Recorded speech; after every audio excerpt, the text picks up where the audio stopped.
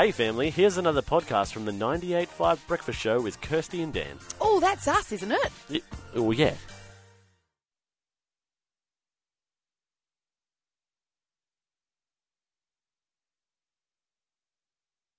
Nope, just Dan this morning, but Hammo's here. Good morning, Hammo. How are you? Hammo and Dan. Hammo and Doesn't have a firm Dan. ring to it. Hammo and Dan. I'm always second, and I'm fine with that, you know? I'm fine with that. How are you, sir? How's things? Things are good, mate. Things That's are good. good. It's a beautiful autumn day, isn't it, eh? Oh, I love it. It's I amazing. love a bit of drizzle. I love a bit of cooler weather. Perfect weather. Especially guys Oh, who I work love it. outside. Cooler weather. Happy Yeah, days. well, cooler weather's good, yep, and it's been beautiful. Yeah, Well, anyway. Hammo, tell us, what's on your mind? What's on my mind? I get three little words on my mind, and I want people to think about how these operate in their church community, if they're part of a community, and even how they operate for us personally. And the words are these. The words are believe and behave and belong. And I want to ask you the question, if someone comes to your church, in which order do they do those things? Ooh. Do they come along and believe the things you believe, and then they belong to who you are, and then they start behaving like you? Or do they behave like you, and then they start believing the things you believe, and then they belong to you, or any other variation? See, in the church I grew up in, this is going back in the 60s, all right? But the church I grew up in was a very staunch kind of church where if you wanted to go to church, you certainly didn't turn up without a tie on, and you certainly didn't turn up with a cigarette in your hand. Or if you did, you made sure you butted it out before church, and you took a breath freshener and you walked in and you looked all nice. So what you did was you actually behaved the right way, and you certainly didn't swear or do anything like that. You behaved the right way so that you could come to church. And after a while of coming there, maybe you believed the same things those people did, and then you belonged to the community. So I was like, get your life in order. Start believing the things we do, and then you're welcome here. That was kind of the message I think a lot of people heard. So, you'd hear people say, oh, look, I couldn't go to church. The whole place would burn down if I stepped in there. And that was how people experienced church.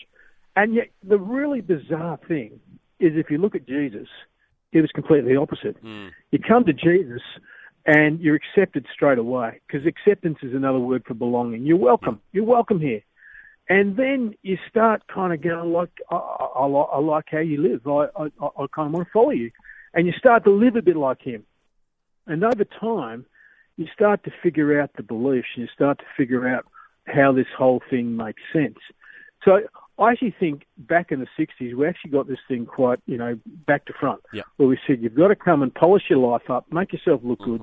Then you're one of us, and then you believe our stuff, and then you're welcome here. Whereas now, what I think we ought to be saying as churches is, hey, you know what? Anyone's welcome here. There is no dress code. Shoes are optional. And if you want to have a smoke, you can have a smoke outside. You can do those things. You're welcome no matter what. And along the way, you're probably going to start living a bit like us, because you're part of us, because you're part of our community, and we tend to take on the behaviours of our community. And then, over time, you may actually start to understand what makes it all tick. Yeah. I think if we can approach life that way and church that way, we're going to be in a much healthier place to operate in the secular world than if we try to take the old 60s model. In fact, and it's not just church.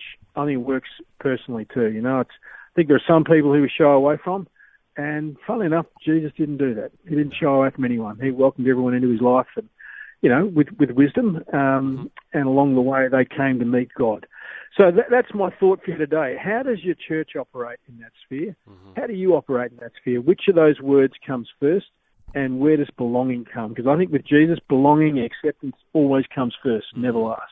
Oh, Hammo. Too good. That's actually something that I love about my pastor, is he often talks about you can belong before you believe. Yep. And I think that is so important, especially at the moment, in a world where people are trying to divide people and, what do you think about this? Well, I think you're wrong, and blah, blah, blah, all that jazz. I think belonging first is a very important thing in this day and age. Well, Hammo, as always, thank you, sir, for your insights, and we hope you have a great day. Great to chat, mate. Hope you do well on your own. Oh, I'm missing you.